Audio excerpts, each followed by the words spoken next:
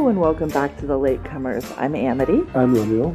And this week, we are going to be talking about our second movie in the Stephen King on-screen series, Salem's Lot. It's not a movie. What is it?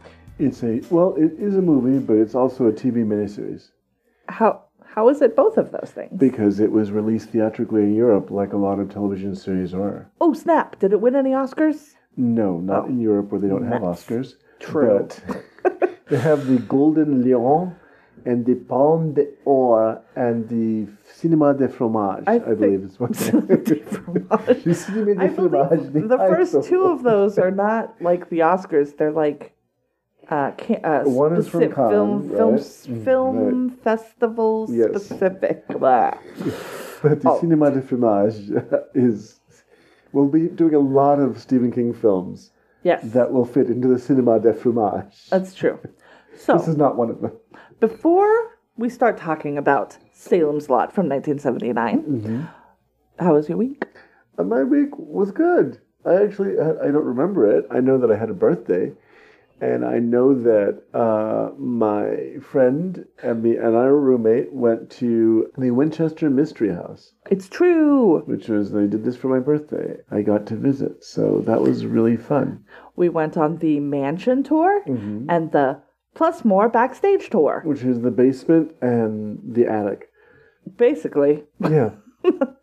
and we got to go through the front door. It was pretty impressive. So many stairs. Oh. My body is not used to that many stairs, especially not, what are they called, easy risers? Right, because she, what was her She issue? was 4 feet tall. Well, she was tiny, yes.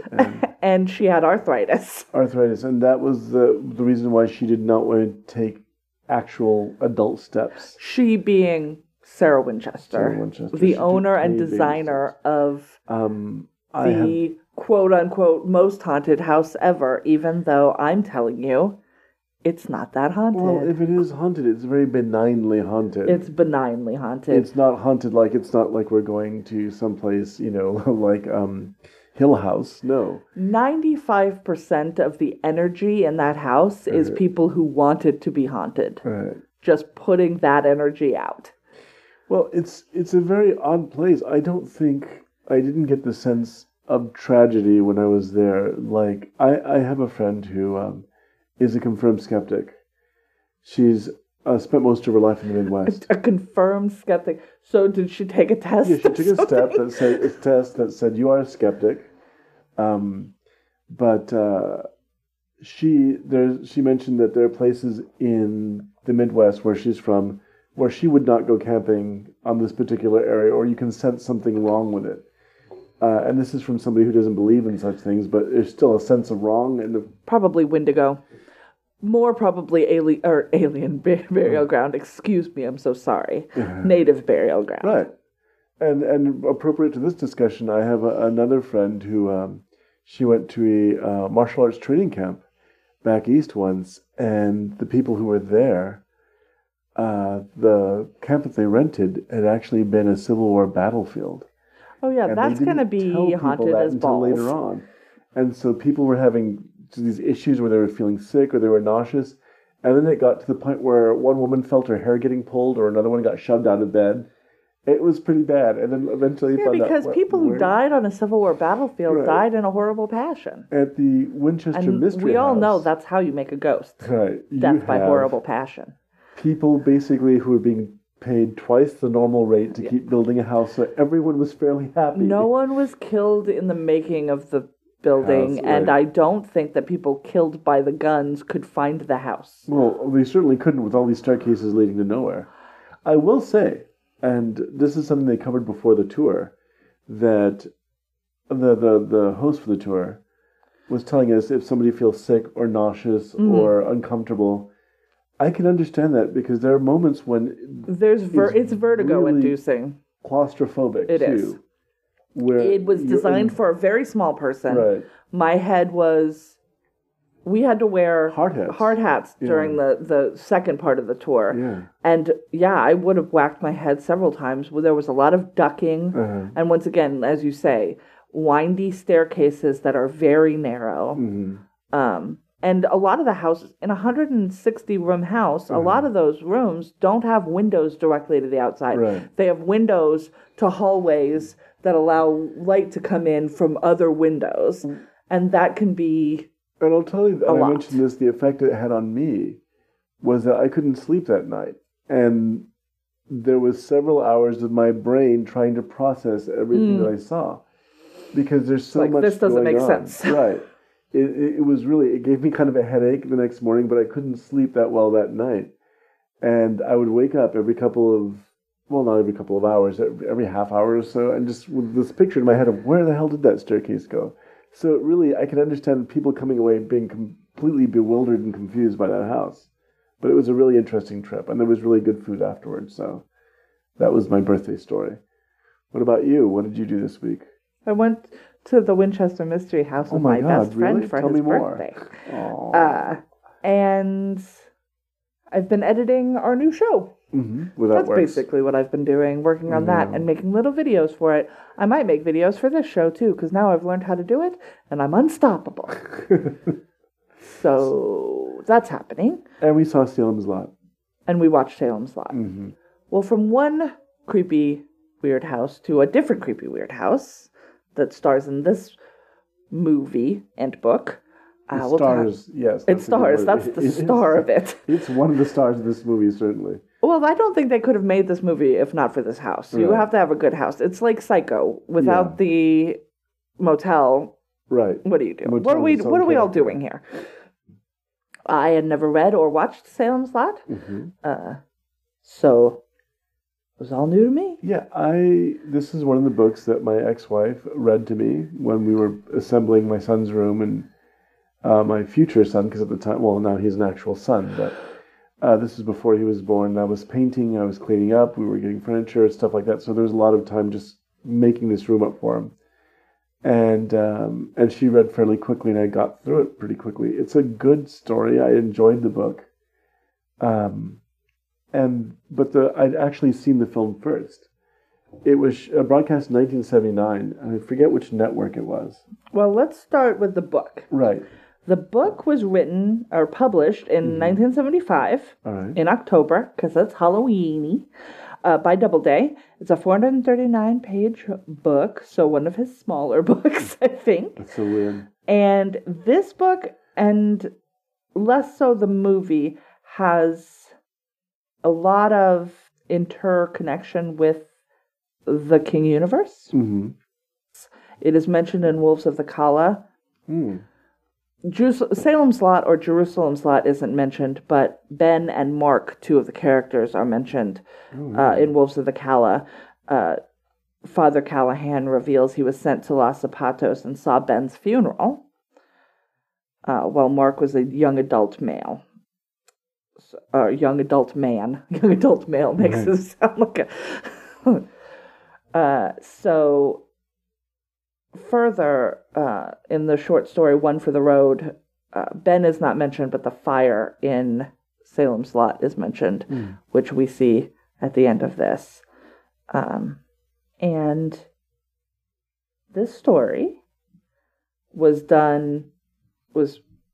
for television. We didn't know which. The poster art is something else. It makes me laugh. Warner Brothers Television, original network, CBS. Aired November 17th to November 24th. I think it means November 17th and November 24th, 1979. It's 2 episodes. Right. The whole runtime, because we watched it on Amazon as one movie, and it was 3 hours and 3 minutes long. Which is probably how long the theatrical release was. Presumably, yeah. 184 minutes, it says here. I said 183, and I stick by it. And it was directed by Tobe Hooper. Tobe Hooper. Of many fames, but mostly... Well, I knew him first for Texas Chainsaw Massacre, a film I've never seen. Yeah, I've never seen it either. And he directed Poltergeist until he was mushed out. Right. Correct? By your favorite... Steven Spielberg, yes. or swooped in at the Steven end. Spielberg was interested in making a different kind of movie, and there's a really good documentary which I can probably include on the page. Oh yeah, give me the notes and I'll include it. Where you can see the transition clearly taking place, where people didn't, Spielberg wanted to make more of a funhouse kind of movie, and Tobe Hooper was making a horror movie. Yeah, Steven Spielberg doesn't like horror. Like, he is scared easily, is my feeling. After hearing about his interaction with Paranormal Activity. And where he literally could not sleep. It's like, get the DVD out of the house. In his house. I think also that he doesn't know how to go... There's some directors. Oliver Stone did a movie called The Hand, which we saw, with Michael Caine earlier in his career. And then he did another horror film called Seizure, and then he just stopped. Because he was in the impression you could make horror films and make money, which they do. But he said that he didn't have, and that was a great confession from a guy like him, he didn't have the ability to make horror movies. It takes a certain kind of mindset to do them right. And I think Steven Spielberg doesn't know how to... He doesn't have It's not in him, yeah. He can make... I mean, you could consider Jaws a horror film. Or you could consider even Indiana Jones and the Temple of Doom. But they're very kind of funhouse horror, like he wanted with Poltergeist, which is things jump out at you and whatever.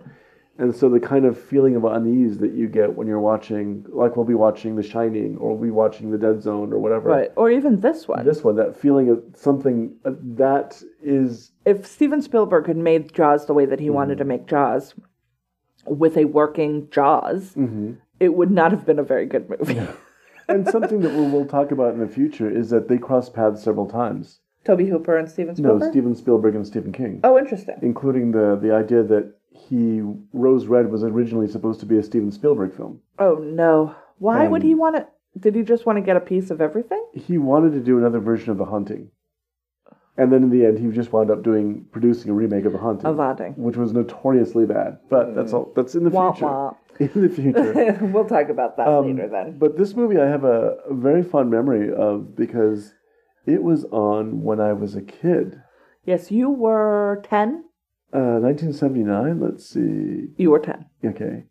I've given away his age, everyone. Right, yes. You also given away the fact that I had dyscalculia, so like math, don't... I was a lot, I was in utero when this movie came out. But I didn't get to see it because this was considered too frightening for me to see as a kid. I feel like 10 was a little young to watch this, now, probably. Everyone in my class had seen it, and they were whispering about it under their breath all day, like, oh God, did you see that? Did you see that? And so I heard about it for quite a while, and then one day I actually found the two VHS cassette set being sold in the bargain bins at like a Blockbuster. They were getting rid of everything, Did you sneak it? And I bought it. And you would have been of age by now. I loved it. It was so much fun because it had a lot of my favorite actors in it. A lot of like 70s actors I grew up with, like Bonnie Bedelia. Yeah, there are very good actors in this, and also James Mason. It's wonderful. Some interesting effects. Right. I will say interesting. It's a lot of fun.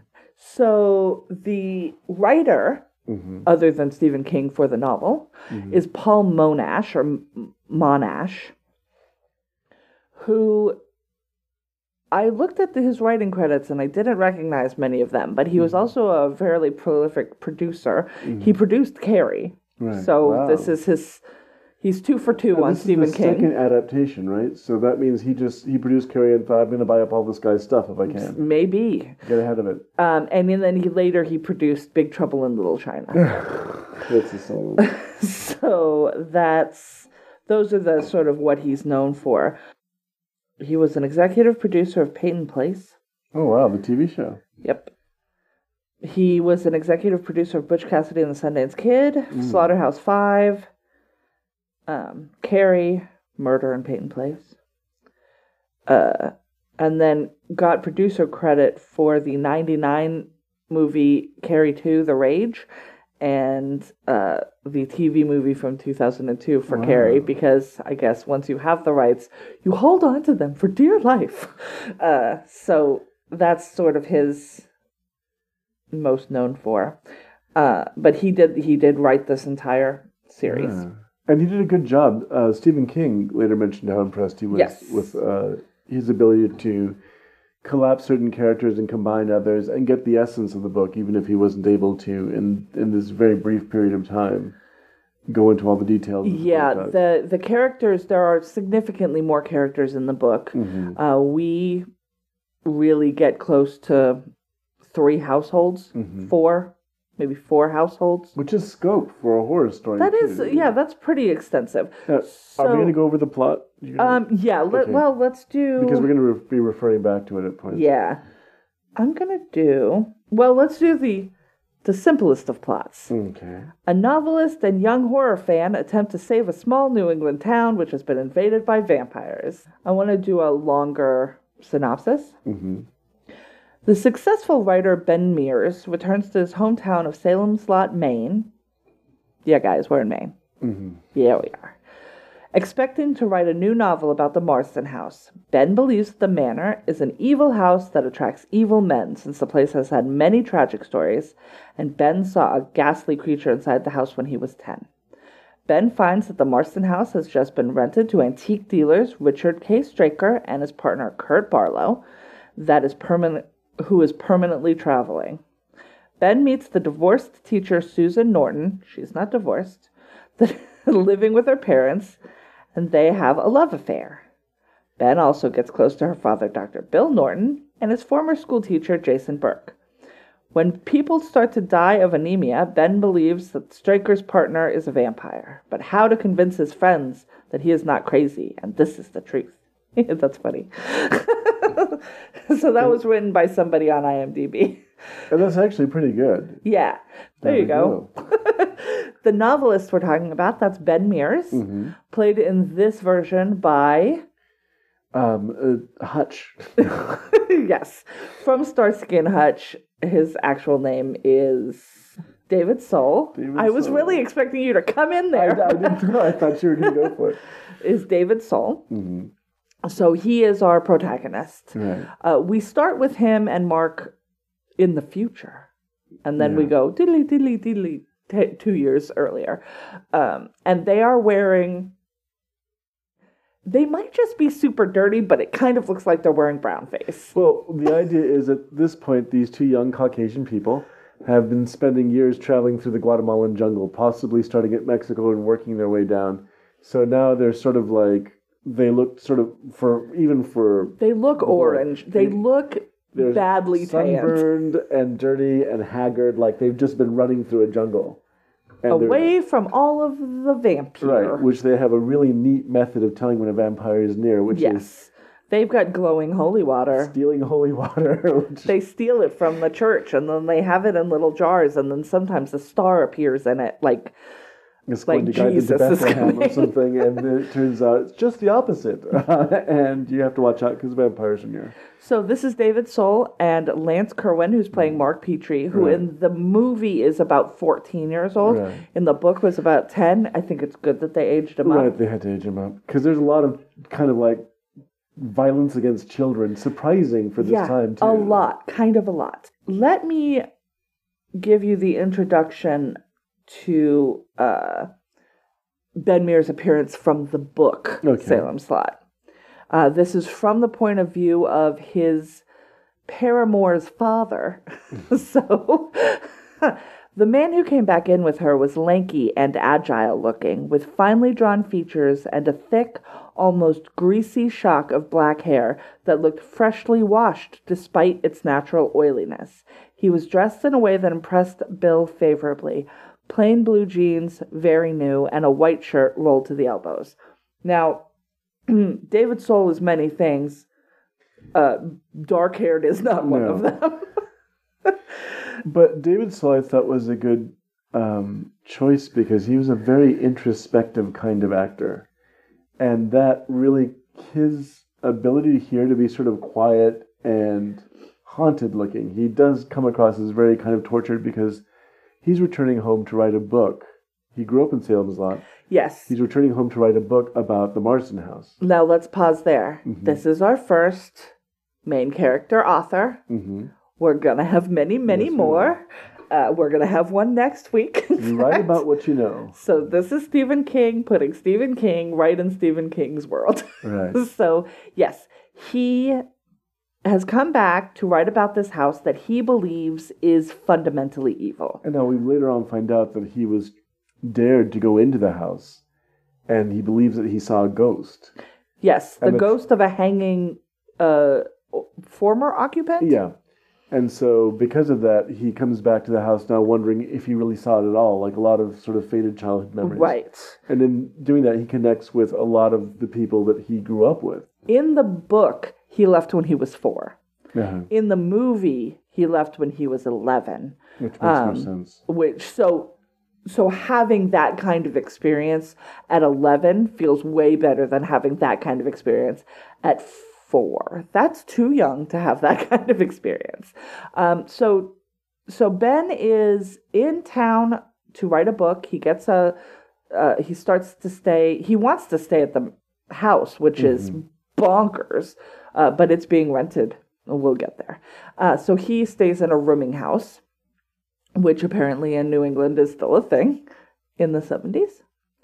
And immediately, even though he's there for work, he's looking for love. No, when he goes up to Susan Norton, immediately as she's like laying in this thicket, drawing. Oh, she's got his book. Right. That's right. His book is sort of open on the ground next to her. Face down. So he goes up to her like he knew her when they were younger. Like he goes up to her with all the brashness of we definitely already know each other, even though apparently they've never met. Which I was like, wait, he doesn't know her and he's just gonna go up and start talking to her like this? She's fine with it. He's handsome and she's lovely. In the book, there is a weird drawing of these two people together. And it mentions that he feels like he knows her and he's just really comfortable with her right away. You get that from this as well. Which makes it more tragic what happens later on. But yeah, Bonnie Bedelia, who was just like the doe-eyed tiny slip of a waif. She is, yes, she's very small. She, most recently, I believe, was the matriarch in the Parenthood television series, opposite Coach. Quincy Nelson. Yes. But, I mean, she was great in The Boy Who Could Fly as the mom. Oh, I forgot she was in that. I should watch that movie again. Shirley and just cry. Muldowney, the race car driver in Heart Like a Wheel. She was great in, at least in the first 2 Die Hard films, as... Was she his wife? His wife. Oh, right. really? Yeah. Interesting. And she was really good in the film with Harrison Ford, Presumed Innocent, where she's in the middle of a really stellar cast of people like Harrison Ford and Brian Dennehy. But yeah, she's really great. But anyhow. So she and he start dating while he is going to be working on this story. Now, so he is introduced to her father, who is the town doctor and a gossip. Now, we should talk about this, how this works. Those two meet. She's very forward, but in an incredibly quiet way. It's really cute because they're like two really quiet people. He asks her out to dinner. She takes him to her parents' house. Yes, let's go to dinner. You can come to dinner and meet my parents. This is not because she has issues and she's living with her parents. She lost her job in New York and she's now... She's home. Right. Is she staying with her parents? She's staying with her parents for the time being until she gets and she's another job. teaching art at the middle school. She is an artist, I guess. But she lost her job in New York, and so has come home to... It's a real millennial story, even though she is not that. The other featured characters that we see right at the beginning are Crockett, the real estate agent, and his secretary. Boom Boom. Boom Boom Bonnie. We don't know her name is Boom Boom until later. Her name is Bonnie. Once you see her in her tracksuit, you'll understand what the Boom Boom is. They're having an affair. She's married to... What's his name? Oh my God! And it's George DeZunda. I remember. Yes, that's Cully Sawyer is his name in the thing. George DeZunda, who is later he'll be in Law and Order someday, but in this movie he is a drunk who likes his couch and shotguns. And he was sometimes impotent, we're told. So that's one of the storefronts in the main drag of the town. Another storefront is a opening soon antique store run by Straker and Barlow. But do we see Barlow? Not yet. Later. We see Straker, played by the voice of God, James Mason. Who is great in this film. He really goes from I'm a real actor to I am going to do the most bananas things. And my face is going to look the same the whole time. James Mason started his career playing villains in these sort of bodice ripper films for films in England. Mm-hmm. He was always playing the villain, the horrible aristocrat. So that was his roots. Oh, yes. Then he speaks with disdain better than anyone else. And so he wound up becoming a movie star thanks to things like A Star is Born and whatever, and he became a mainstream movie star. He did a great performance as Norman Maine in A Star is Born. But he loved doing things like this. He appears in Captain Nemo and 20,000 Leagues Under the Sea. He loved doing... I'm sorry, you said Norman Maine. Is that the brother or the main character? That's the main character. Norman Maine is the main character in his version of A Star is Born. Okay, I didn't... Right. Yeah. And who's the woman in that one? It's Judy Garland. Judy Garland. He did it with Judy Garland. Okay. So, which I have yet to see. I should probably catch up with it and then see the new one. But so he had a fondness for this kind of material. He loved Journey to the Center of the Earth, which he's very, which was a huge part of my childhood. But he was a serious actor by this point in his career. So the opportunity to go back and just do a literal, he nearly twirls his mustache at one point, just sort of go all in as a villain, probably really appealed to him. Because apparently he loved the script. His wife at the time appears in the movie because he just wanted to get her a part where she could be with him on set. Right. Cackling about how fun Because I'm sure this took a while to film. Yeah. So the one piece that we're missing now is the kids. So Ben does go and visit his former school and hooks up with Jason Burke, his former teacher. He's played by Lou Ayres. I like him. He's lovely. Yes. They're doing a school pageant of, all the people who died in the Civil War from this town, which apparently is what, according to this and Gilmore Girls, every town on the East Coast has a pageant performed by children wherein they talk about how they all died in the Civil War. This and memorizing Song of Hiawatha were things that kids had to do back then. So strange. So apparently this is written by the students. And the student that's writing it right now, this year, is Mark Petrie. And he's like a mini Ben. And he very much looks like a mini Ben. They could be father and son. In the book, the book opens with everyone presumed they were father and son. Like that's how the book, that's like the first sentence. Everyone presumes they're father and son. So he's 14. Mark Petrie is 14 in this, and he is played by Lance Kerwin, a person you know, but I do not.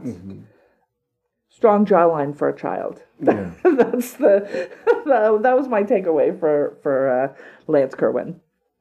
And he is a fan of the occult, and his accountant father doesn't understand him, and he's just like, I like what I like, I don't know. He's a monster kid, and for people who don't know what that is, sometime in the mid-50s or 60s, when television began to take off, television syndicating programs, I guess, bought a lot of the old Universal horror films and put them on TV, and that was the invention of horror hosts. They had to have a place to show them, so they'd show them late at night, Svengoolie and creature features and things like that. So that first generation of monster kids turned out to be people like Phil Tippett and Rick Baker and Stan Winston. Those people who watched those movies and it influenced them so much they became a part of the film industry or began to write. Stephen King is one of those kids. Right. So it's something that doesn't exist anymore. I think I was the tail end of that when they had horror hosts and you were watching these movies late at night because they could get past broadcast standards at the time and show more violent and scary things. It's not something we ever have to worry about in the age of Game of Thrones. Right. Or American Horror Story for that matter. Right. But yeah, it's just as a context for that. These were kids who loved horror. He loves magic. Yeah, he does magic. He can get out of knots and handcuffs. This will come in handy later. Right. So he has two friends, and those are the first and second casualties of this. Like this movie hard kills on kids. This movie kills kids and parents. Right, parents in ridiculous ways. Those parents died. There are these different machinations, but fundamentally, Straker hires the realtor to take care of getting picking something up at the docks in Portland, right, and bringing it back to the house. Applewhite sideboard. Yes, sure, that's what it is. Applewhite. He is going to be out of town for this. The realtor hires his secretary's husband, Handy, who owns a truck. He's got like a moving company or something. Now he passes the job off to the gravedigger and a plumber who was dating Susan before Ben showed up. Yeah, but I don't think just before. I think like in high school. Right. Like it feels. Because he says to her at one point, "You said you loved me," and she said that was a million years ago. It was a million years ago. I literally think that they were dating in high school, and now he sees her with somebody else, and he can't fucking take it. And these are grown ass people. These people are in their 30s or more. Right. So Cully sends off his two buddies. He's going to pay them to go make this delivery, because he's going to stick around and catch his wife in bed with her boss. And he's got a gun, and he's prepared to have this conversation and this confrontation. Using a gun. So he drinks a whole bunch. She dresses up in the weirdest outfit. It's a spandex tracksuit. I don't know what they were going for. It looks like she's going to run the 50-yard dash and then Jello wrestle another lady. Well, the 50-yard dash at the Playboy Mansion or something. It's so bizarre. And then she's wearing little shoes, too. I'm just like, what is that? I think this was Networks and Standards going, no, you can't show her in a show negligee. Maybe that's what it is. So because we get to see her boss in... He's wearing red satin boxers. Right. Because he's going on a special date with a special lady, and that is what you do. You dress up. He's played by Fred Willard. Willard. Yeah. So who's very hairy apparently in his youth. Not any more than every other man in the 70s, I feel like. Every man in the 70s was hairy.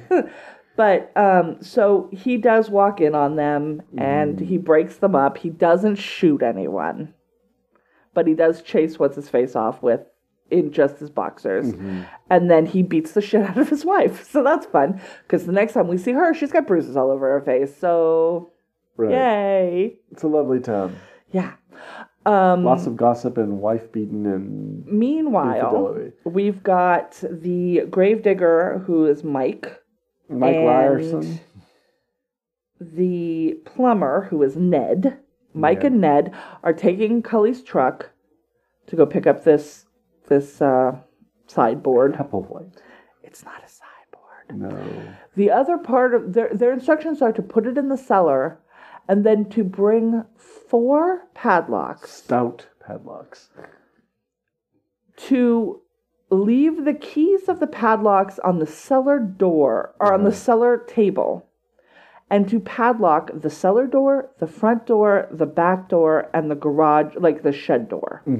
Basically, padlock everything. Padlock everything from the outside, but lock the keys inside. So don't quite know what that's supposed to happen. So they pick up the big ass box, and it's very cold, and Ned is like, this is making me uncomfortable. Out. We should open it. And Mike is like, no, I don't fucking want to open it. Right. They almost get in a car accident on the way back, because the box is like moving towards them. and Mike, while driving, craned his head around and is looking at the box, and I'm like, "You're gonna die." A great example of scary bordering on funny. Like, it's a good balance there of them watching the box slide towards them. It's really great. So then they get the box in the cellar, and then it's still super cold, and then Mike is like, or Ned is like, "I'm gonna go grab like a crowbar and we're gonna open this," and I'm like, "Well, why? If you think it's unnatural and terrible, why do you want to open it? Seems like a mistake." But then they get scared and they run away, and they just throw the keys and the padlocks into the cellar and then just close the cellar door. No locks happen. And then everybody dies. That starts a plague of vampirism in this town. Yes. So the two boys, what are their names? The brothers. Mark's friends are walking home. The older brother thinks the younger brother is dumb for being scared of this shortcut through the woods and abandons him. And then the younger brother gets taken by a big shadow. We don't know what. Hold on. We'll be right back. And then the other brother gets home, but he's all disoriented. Yeah, and anemic. Because anemia happens. No. He hasn't. Well, he gets diagnosed with anemia later. Yeah. But not yet. He hasn't been anemiated yet. Anemiated? Not until his brother comes into his window. That's true. Come to my window and scratch. Meanwhile... that would be a good song. Ben and Susan are necking at the lake, and then they find Cully. Nope, not Cully. They find Crockett. Behind the wheel of a car, still in his lovely red undies. Dead? Yes, we don't know. He's dead. They call the police. And so they're like, I should mention that it's more than necking, because at one point you see her tuck her shirt in to her belt. Necking means many things. Yes, they had sexual intercourse. You don't know that they had sexual intercourse. I think they did. Well, that's why she has to tuck in her shirt. Because that's what it meant in the 70s when you tuck in your shirt. You had sexual intercourse. That's not okay, but that's we not took what we could get back then. how that works. A little under the shirt action also could involve tucking your shirt back in, and that's not sexual intercourse.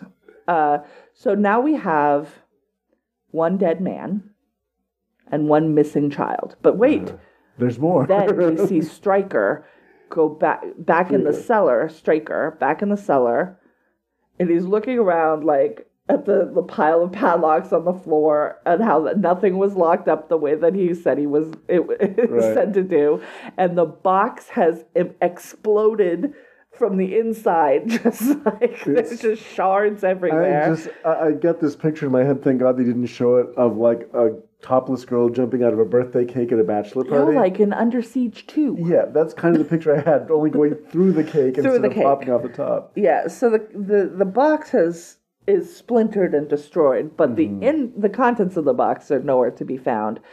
And he sort of just shrugs and then puts a parcel down on this very nice table and opens the parcel, and inside the parcel is the younger of the sons. The missing kid. Who apparently is dead? Or hypnotized or something, but more likely dead. There's no blood in this vampire movie. It's hard to figure out who's dead and who's alive. As you pointed out, there is one drop of blood that's described to us. We'll get there later. It's not there yet. Yes, there's one drop of blood in this entire movie. So Stryker just nonchalantly just sort of shrugs and is like, here's your child.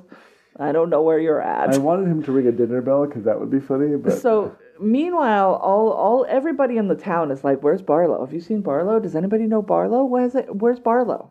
You all don't want to see Barlow. Kurt. Then that same young boy floats up to his brother's window and hypnotizes him to let him in, and then he bites him. Because he's got vampire eyes, and he's vampire teeth, and he's a vampire. And then his brother is sick, has to go to the hospital, has anemia. Pernicious anemia. The worst kind of anemia. Which is also what Crockett had died of, Right. pernicious anemia.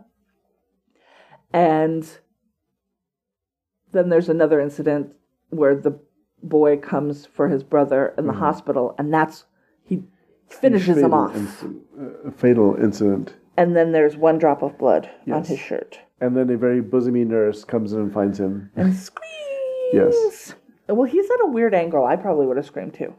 I don't like crazy neck angles. She's It's actually uncomfortable. right now, what you can't see is she's trying to duplicate the neck angle and probably but hitting herself my neck doing doesn't do it.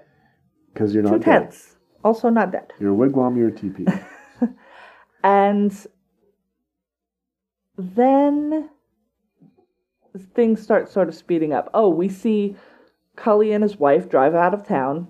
So they're going to be spared from the vampire. She's all bruised. It's real bad. Like, very problematic. And then Ben is like, the house is evil. The men in it are evil. And if I'm being drawn to it, does that mean I'm evil too? That's his inner that's true. turmoil. I'm Inner like, turmoil. which I literally said. I was like, well, then why are you drawn to it? And then he looks at Susan and goes, what does it mean about me? Why am I drawn to it? And I'm like, oh no. Why did Amity know what's going on? Why I've was she figured out drawn this to movie. it? I've solved it. The gravedigger is digging the grave for the child, gets knocked out, is all discombobulated, has bites on his neck, is invited to stay with the teacher, because the teacher has been the teacher forever and has taught all of these people. Yeah, So if you're since they were not doing kids. well, come into my house and we'll take you to the doctor tomorrow. But he ends up vampired, and they have a middle of the night tiny exorcism where Ben has to bring a crucifix. He Go ahead, get off. This is my favorite line maybe ever. He answers the phone at the boarding house, and he's like, and the line is, hell no, I'm a Baptist. Right. When he's asked Which if he has a he's crucifix. responding to, do you have a crucifix? Hell no, I'm a Baptist. Hell no, I'm a Baptist. Like, the idea that he would have a crucifix Right. is so upset. Like, I'm not one of those cat lickers. hell no, I'm a Baptist. But he does get a crucifix from the owner of the of the bed and breakfast, boarding house, or the right. boarding house, and takes it over there. To no avail. Everyone is dying. Right. He died. Let's see. I think Jason gets bit, and then is that it? Well, So Mike's out. mhm. Ned gets taken out. Jason gets taken out. And then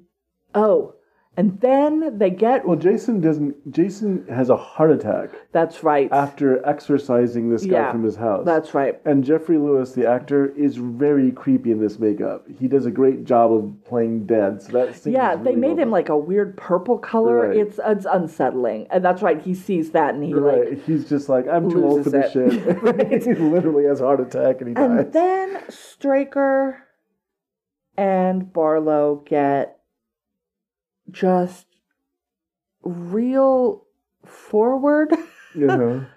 They just go to the Petrie's house, Uh-huh. and it's unclear to me why this is happening. It's happening because the boy is aware of what's going on, because their son, what's his name? Mark. I keep thinking of his real name. Mark sees, and that's a great scene too, the vampire friend coming at the window. That's right. And instead That's of right. allowing him in, and he's being hypnotized too, but you have to invite a vampire in because Stephen King is playing very much by the old-fashioned rules. Right.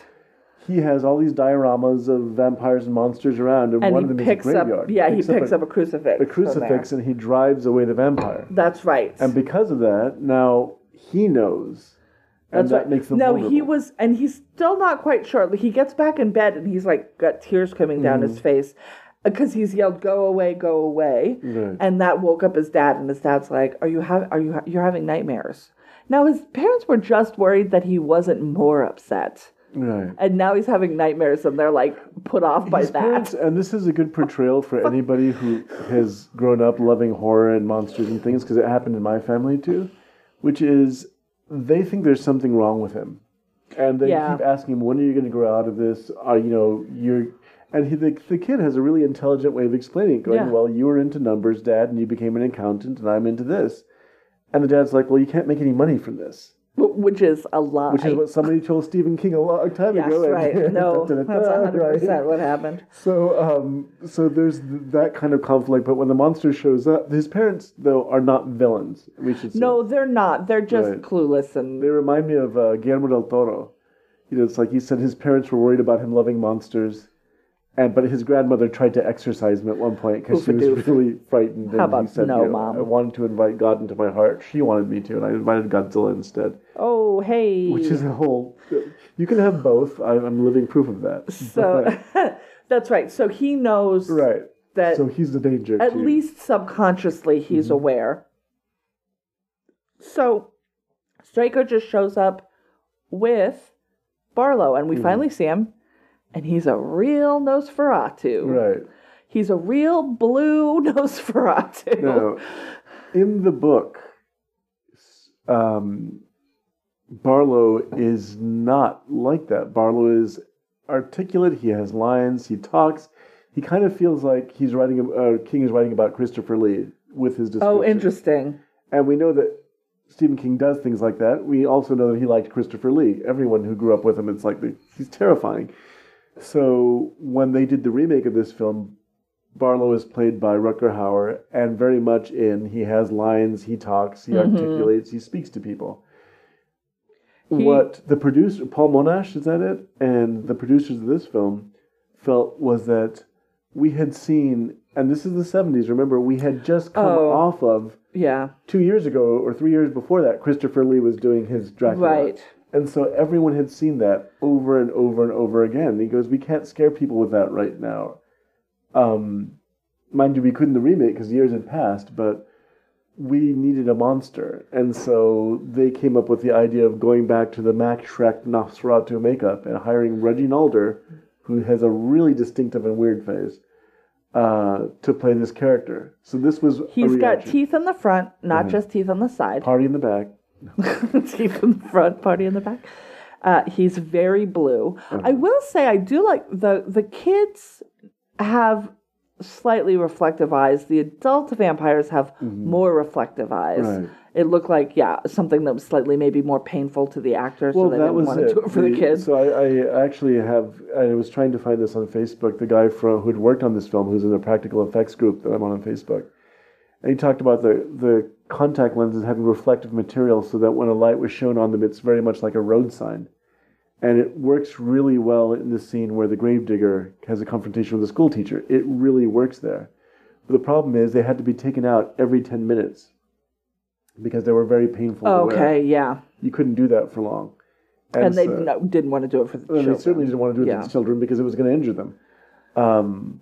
But anyhow, yes, so the vampire shows up, Barlow shows up for the first time. Barlow shows up for the first time and knocks the heads of his parents together in a real Three Stooges move that apparently kills both of them. So, yeah. Yeah, well. So now Mark is an orphan, which is why he's going to get... the priest is there at the time. This is Father Callahan. Father Callahan, the skeptical priest who was trying to explain to Ben Mears earlier about evil with a little e and what that means. Oh, that's right. It's not real evil. By the way, Father Callahan has wonderful hair, too. There's like a lot of good toupees in this movie. Ooh, Susan's dad's definitely got a toupee on his head. Right. And so, how does he get away? Well, what happens is that Father Callahan, very heroically, realizing he's made a mistake, gets in the way and bargains for the boy's life. Bargains for the boy, that's right. That's right. Now, Father Callahan's faith doesn't work in this case. Oh, yeah. He says, you and your faith are going to go up against Barlow and his faith. No crucifix, no nothing. Right. Which is a sucker fight. Father Callahan's faith was not very strong. Remember, he just a few hours ago was saying there's no such thing as evil with a big E. So this is a shock to him, and he has no idea how to process it. The only thing he can do is try to be a good priest and let the kid go. And just, throw himself in front of the child. Right, which is what he winds up doing. And I love the fact... What are Stephen King's themes? What is the greatest thing you can do? Right. Put yourself in the way of the innocent. Well, that was also Jesus. Protect the innocent. So, well, Jesus and Stephen King agree. So even though a minute ago you didn't believe in evil, you're probably still going to go to heaven? Right. That's what he was counting on. I think. So. After something broke his neck with the Three Stooges move, probably. Callahan does not die in the books. He goes on and is in different things. I remember and that is from the played book, by... what is the... we just saw James Cromwell, who I'm pretty sure has played a priest at least 60% of his career. Right. What was the last name like Cromwell? And, he can do an Irish accent. He's really also... Well. It gets past having to costume him. He's a very tall man. Right. So just put him in a big cassock and we're good. So then Mark is going to go... He's going to go into that house and he's going to kill them. Which I like. I like the fact that as he's leaving, his priest who's going to get killed for him, he's like, I'm going to kill you. Yeah. And that was really heroic, despite the fact that he's completely over on his the head. wrong end of this. At the same time, Ben is talking Susan's father and Susan, really, into understanding that there are vampires and we need to do something. A, vampires. B, get out of Dodge. Yes, which is for Susan. You should leave. Dad, I'm going to need your help. Susan does not leave. No, Susan. Because bitches never do what they tell you, what you tell them to do. That's terrible. She is a strong woman with her own mind, and she doesn't want to leave. Should have left. The thing is, at this point, it seems to be that the Marsden house is drawing everyone. That's true. Because the vampires wind up there. They wind up migrating to the Marsden house. That's true. As we see later in the film. Yeah. And so she winds up seeing... She sees the boy. She sees Mark. She sees Mark running in there. Running into the house. Right. And she's like, oh, no, you can't be going in there. Because she also knows that the same day, Ben is like, before sunset, we need to go. Oh, and it's very... This is some very sort of stereotypical... vampire right, like I said, he plays very much down the traditional line. We have to go. Okay, Straker can be killed by whatever. They literally are like gun, knife, whatever. Whatever you can kill a man with, you can kill him with because he's a man. The vampire you have to kill in the daytime with a stake through the heart, a wooden stake through the heart.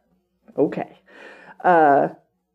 So they're going to go before the sun goes down and do this now. Because already we've got Ned's out, Mike's out, Baby 1 and Baby 2 are out. I can't remember their names. The vampire twins. Right. They're out. Mike's Petrie's, the Petrie's 1 and 2 out. The Undertaker's dog out. So we've got 7 deaths and counting. Oh no, and Crockett, that's 8. I think that's all of them. And then 2 people have left town. Which is funny. You would never think that Boom Boom would be lucky, but yes, she was. Yes, she was. Well, yeah, comparatively. She didn't die this way. And so they're going up to the house, and of course, Ben and Bill Norton, Susan's dad, see Susan's car, and they're like, son of a bitch. She never listens. And they climb up. This house is very strange, because the bottom of this house is...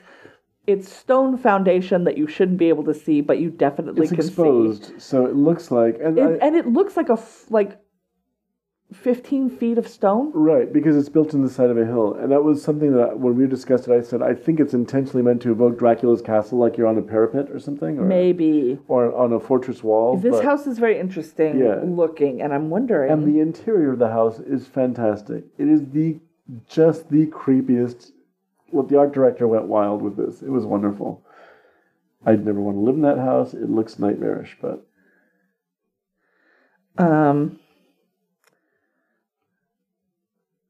And let me see. So they go in. They're going to... Oh, yeah, no. It definitely... It doesn't look like that anymore. Nuts. They go in, and they are looking around for Susan first. and her dad goes upstairs and is impaled upon... Oh, first of all, this house, Straker's been living in it, but it is disgusting. It is it looks like it's covered in mold and right. It is, like I said, it's wonderful as a piece of art direction. It looks a little bit like down pillows have been opened and spread everywhere. There's this white sort of tufty stuff all over the floors, and you were saying that was type of mold, probably. That was something that we saw when we first came into this house. I don't know what it is. It's so odd. It's called white mold. I'm looking okay. Yeah, and it's common in very old houses. I don't know. And it's super dark. It's dingy. It's not livable. I don't know how this man, who is a man, is living in this house. Well, he's been empowered with something by the vampire itself. That's true. He's also pretty strong. Really strong. Yeah. It's called efflorescence. Oh, okay. It's an accumulation of mineral and salt on brick and cement. And you see it on all over old houses. But this stuff was also it looked like it was moving. It looked almost like leaves and stuff. It indicates excess water and serious structural issues. Wow. That's okay. We're going to burn this fucking house down. Right. Spoiler alert. Okay, so that explains why it was in our basement. But yeah, that's something that you see in old houses. But here it's everything. What I like about this house is that when you're seeing the interior of the house, you can smell it. Well, you can because you have some synesthetic But issues. also, I get the impression that if you touch the wall, it would be spongy. It's just that covered with mold and gross. It's really a masterpiece of art direction for me. It's a great set. Oh, and it's almost all sort of built over. Interesting. So they're in the house proper, which you have to climb up a hill to get to. Now, Bonnie Bedelia, God bless her. I don't need a stunt person. I'm going to have the most ungraceful scramble up this hillside. She scrambled up that hill like a real person. Fours, like a person would. And that's what I like about this film. It's no, that wasn't graceful at all. Yeah. That was... So we see that Mark has tied up, has been tied up by Straker. But he's the perfect person to be tied up because you know what he can do? Get out of any knot. So we see him start working at the knots. And Susan's father, as I said, is pushed by Straker into... a wall of antlers. A wall of antlers and is impaled. And then he is dead. At which point... Ben is like, fuck this noise, I just need to kill this vampire and get the hell out. And then we see Mark sort of run through the house and he runs out the front door and Ben's like, well, what's going on? And he goes, you have to get out of here. They're vampires. This is and he's like, I know, I'm here to kill them. And I'm like, hey, give him your stakes. Because he totally came with stakes. I don't know if Ben did, but apparently he finds some because he definitely has some by the end. Ben is the worst vampire killer in the history of the world. Why? He has a bottle of holy water that he drops. He drops it. Oh, it's he nearly shoots his friend Mark at one point. Mark. He nearly empties a 38 into him because he's so spooked and jumpy. It's how he managed to actually kill the vampire. Is anybody's guess because he does everything wrong on getting to this house. Yeah, it's pretty ridiculous. And Buffy he ain't. At this point, Ben is like, he literally says, I'm sorry, Susan. But he is like, the sun's going down, and if the sun comes up again, this thing's going to kill several more people, we've got to assume. He does shoot Straker, however many times his gun allows him to do so. 6, 8? I don't know. One of those numbers. And James Mason gets to really ham it up with his death scene. He is lovely. He keeps coming for most of those bullets, but he does end up, we think, dying. We just see his hand. Because you can't actually watch him die because this is television. Right. So we just see his hand loosen. Oh, and then he's dead. And then we go downstairs.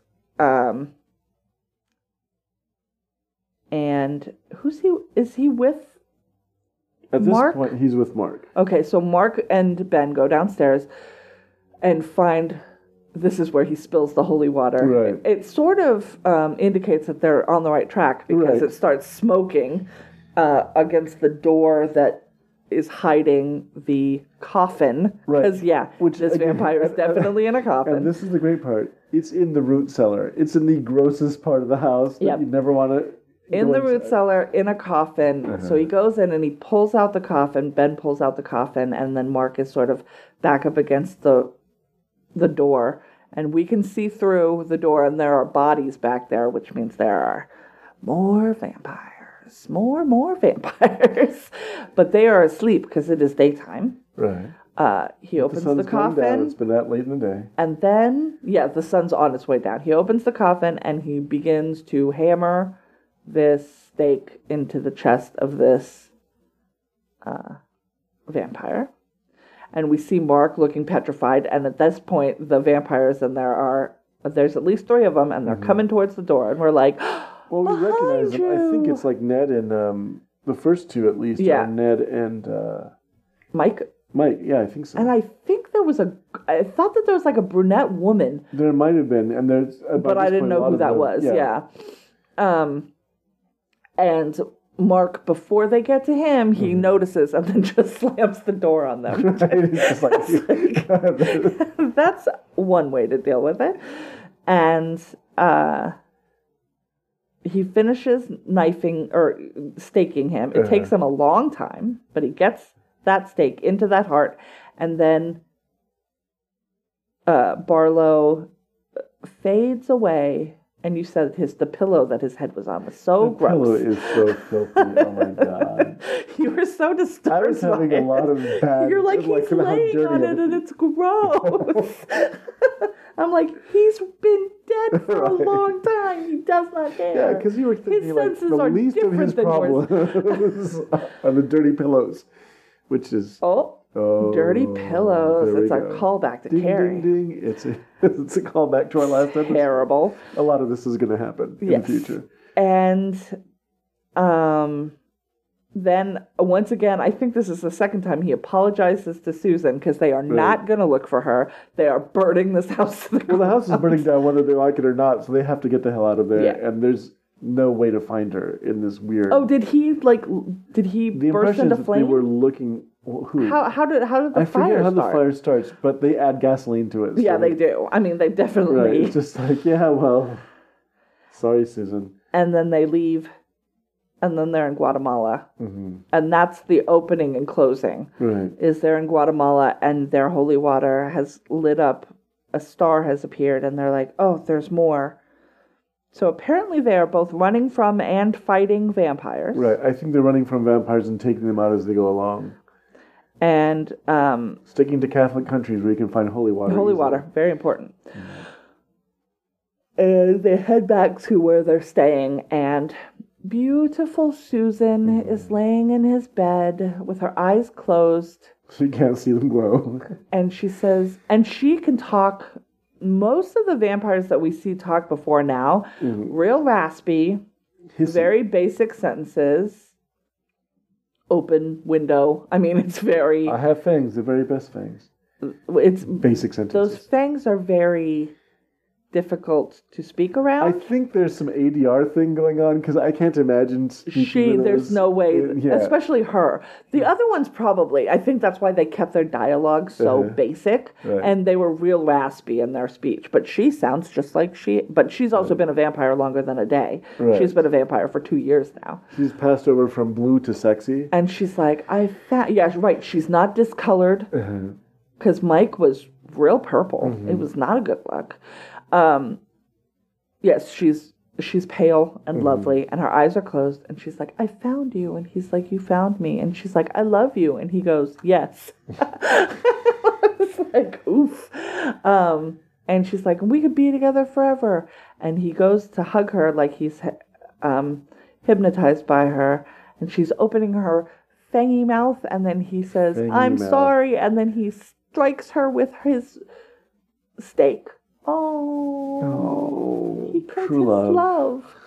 Sad. That's what happens when you fall in love with people. That's why you shouldn't do it. Also, this is why you don't go to Guatemala. I'm sorry. I'm not going to say that. That's terrible. You might want to take that later, given... I'm taking that out. Yeah, given current situation, that's not good. So,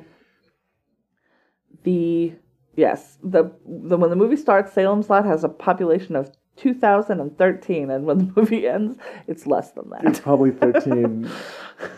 Significantly less. So what did you feel about the movie? I thought it was fun. Barlow was a letdown for me as a grown woman who has seen things. As soon as they showed him, I was like, oh, we're really just Nosferatuing it the fuck up. See, but I agree with it in the context of the times. It wasn't. No, I think that's good. Right, a few years away from, what was it? Christopher Lee, Jack Palance, Louis Jourdan, all doing this sort of suave vampire. It just wasn't. That's fine. Make him a monster. He was so blue. He just wasn't very scary. His teeth were creepy. I did like the glowing eyes of the other vampires. Right. This is Reggie Nalder, and I just want to add something very funny to this. Not funny, but, in context. He was an Austrian film and television actor and a cabaret performer. Okay. And his very distinctive and strange face was a result of burns he suffered and reconstructive surgery. But it led him this very kind of skeletal appearance that made him very popular as a villain in movies. He did Alfred Hitchcock, the Man Who Knew Too Much. But one of the stranger things, I saw him a lot on television, was that he had a role in the 1981 Disney film The Devil and Max Devlin. Okay. Which is a comedy starring Elliot Gould and Bill Cosby as the devil. Wow. At which point, which is problematic in itself, but at which point, when he was asked later on what it was like to work with Bill Cosby, being so popular after that, he said the man is a pig, rude, arrogant, and untalented. Woof. Now, he was on the train early. Right, and so it makes you wonder if he was aware of something that not everyone else was later on. Maybe. Because, you're working on a film set and you start picking up on things like, oh, wait a second, that guy's not on the up and up, and everyone loves him, so... I think one of the people that we didn't mention was Kenneth McMillan as Constable Parkins Gillespie.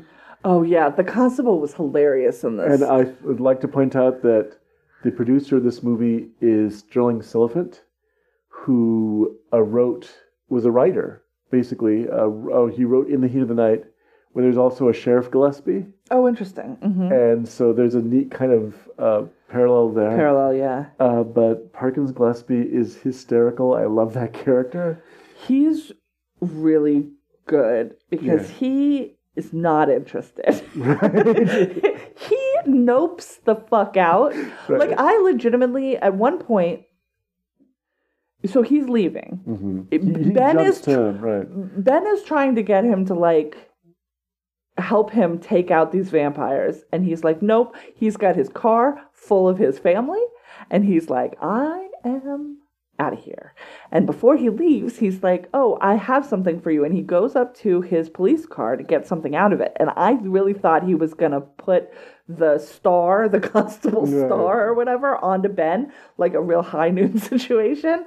But he doesn't. He gives him a gun instead, which I don't know if it's better or worse. But it allowed him to shoot. It's the gun that winds up stopping Straker. Straker was, going to just beat them to death in that case. Now, he's played by Kenneth McMillan, who is Kenneth McMillan was an interesting character actor because he was in every big movie in the 70s, every tough crime drama. He was in Serpico, he was in Dog Day Afternoon, he was in The Taking of Pelham 123. He was just if you needed that guy with that face, that was him. And he had a very long career afterwards, especially in television. So he is a really first-rate actor, and he has one or two really wonderful scenes where his constable is trying to match wits with Straker. James Mason Straker. Oh, so good. This best one is this. Straker, so he's on the way out, and Straker goes, ciao, constable. And he goes, ciao? Ciao. It's a familiar Italian expression meaning goodbye. I didn't know you were Italian. I'm not. The word is. Right. I love it. Mason is like, you are worms. You are but worms beneath my feet. And you can tell from you who's read my writing how this influenced me. You can see it, like the echo of the kind of characters that I write about in James Mason's interactions with people, how disdainful he is. He's just the epitome of disdain. And there's a lovely piece, too, where the constable is talking, you're not being bedeviled by Yowans. And like young ones. And James Mason's excuse me, did you say yowns? It's like the word is so weird to him. He has to draw attention to it. Have you seen Fright Night? Either of them? Yes, I have. I've seen. This feels like Fright Night to me. This feels like Fright Night. I think a lot of films borrow from this. There's I really feel that Buffy the Vampire Slayer owes something to this idea of trying to find a modern way of dealing with these sort of ancient things, although in a much funnier way. But this film has a sense of humor too, only it's more about the fear and the terror. David Soul looks really terrified throughout the He does. movie. He's got a good scared face. And his whole thing is really interesting because and I'm sure that they go into more detail on this in the book about if I'm drawn to this house, right? What does that say? Like, what's wrong with me?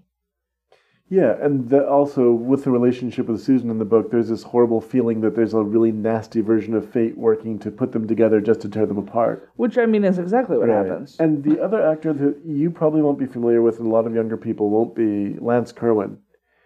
Lance Kerwin was the child actor at the time. And what worked really well is that he was a very good actor. He was a really good actor. He seemed very thoughtful. Okay. Anything else? Nope. All right.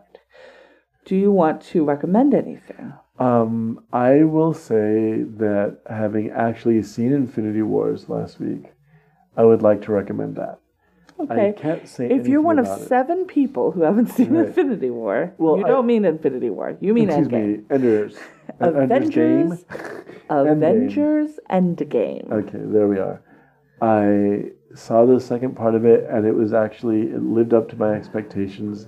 It was really very good, and I loved how the main Avengers characters kind of reach a story. Each one has a story arc, that comes to a conclusion after 10 years. Yeah. And so, I really appreciated it. It was really well done. I think you mentioned it, or the way that you put it, the emotions that you feel come genuine in this movie. It's not like you're being manipulated into it. The one thing I will give away is that, yes, he actually does get to say Avengers Assemble. Yes. After 10 years of waiting for it, it actually gave me thrills. I'm a child. But it was I really enjoyed it. Do you have anything to recommend? I don't think so. Go to the Winchester Mystery House? Yeah. Get out of the house for a little bit. I don't know. I don't know. It seems silly to go, yes, Endgame. Yeah, but this is the funny thing, because usually I don't go for the big movie kind of thing. Oh, of course, that was obvious. No, but it actually really was good. It was like Black Panther in that it's worth the attention it's getting. I think so. Yeah. If you've never seen any of the Marvel movies, give it a miss. Right. Yes, because it'll be so far entrenched that you won't understand what the hell is going on. They'll just be, why is that person green? There's so many green people in this movie. I've seen all of them. And I did rewatch Avengers Infinity War last week in preparation, or like a week before this one. Right. That was the most rewatching that I had done. Even if you haven't seen it, or if you have seen it, watching it again before Endgame is a nice little refresher of where we are. And also, the internet has hundreds of ideas on here's everything you need to know before you go into this movie, so you're not totally lost. The internet also spoiled it for me horribly. Yeah. Oh, you really said random ways. Oh, we're not going to do that now. I was like, I want to know, because you said you were spoiled on 2 things, and you only told me one of them. I'll tell you about that later. But it's like in the most random ways. One was on YouTube of all places, and the other one was on Tumblr. Yeah, the scene where then you're spoiled. That's terrible. And what's worse is the one on YouTube. Fucking terrible. The one on YouTube was an actual screenshot taken from somebody's phone of the screen while this was happening. So it's like I started seeing the scene being played. I'm like, oh no, and it describes what it is underneath. So there was no getting away from it. That sucks. I know that there was, where was it, Thailand or somewhere in Asia, where someone spoiled the movie and was probably beat up by all the people standing in line. That seems right. Everyone was kung fu fighting. I mean, we went at 11:15 in the morning on Sunday, so we were already later. But I was hoping that nobody would be coming out of the theater at that point. But then they had a 7:15 showing that morning, so people were coming out. And then it was just like, please don't be talking about it. Please don't be talking about it. Please don't be talking about it. Also, you had an emotional day because you were doing Game of Thrones the same day. I did watch the Battle of Winterfell that night. I'm not going to say anything about those experiences because they will be spoilery if I do. So, I did watch both of those on the same day, though. Yes. Let's see. Is that everything? That's everything. So next week, we're going to cheat a little bit because we're watching a movie that both of us have seen. We are watching 1980's The Shining, directed by Stanley Kubrick, starring Shelley Duvall. Also Jack Nicholson. And Scatman Crothers. That's right. He's a scat man. I think that movie is brilliant. I have come around to it, but we will get into it next week. Yes, and let's get into it next dig out my old Fangoria article, which was written by Stephen King. Oh, yeah, he didn't like visiting the set of the movie going, what the hell is this? We'll get into a lot of that. It's funny because it was like, that guy's a genius, but what the hell? Yeah, right. Which is fair. Right. Because the adaptation is very different than the book. So we will be talking about that next week. Mm-hmm. I believe it's available on a number of platforms. So if you want to watch it with us, you should. If you have questions, comments, concerns, you can email us at latecomers@gmail.com. Nope. latecomerspod@gmail.com. There we go. We would take voice memos there if you have anything you want to say on air. I'll play you. Audience participation. Look how brilliant those two are. That would be what they would say. Or you could ask us a question, or you could tell us we're wrong about a thing. Any of those things. We will accept it. We have a Facebook page. You can just look for us, Latecomers Podcast, on Facebook. And we're on Twitter, LatecomersPod, @LatecomersPod. Yep. So we will talk to you next week. We love you very much. I remind you to take your medicine, which means I remind me to take my medicine. I did not today. And remember, better late than never.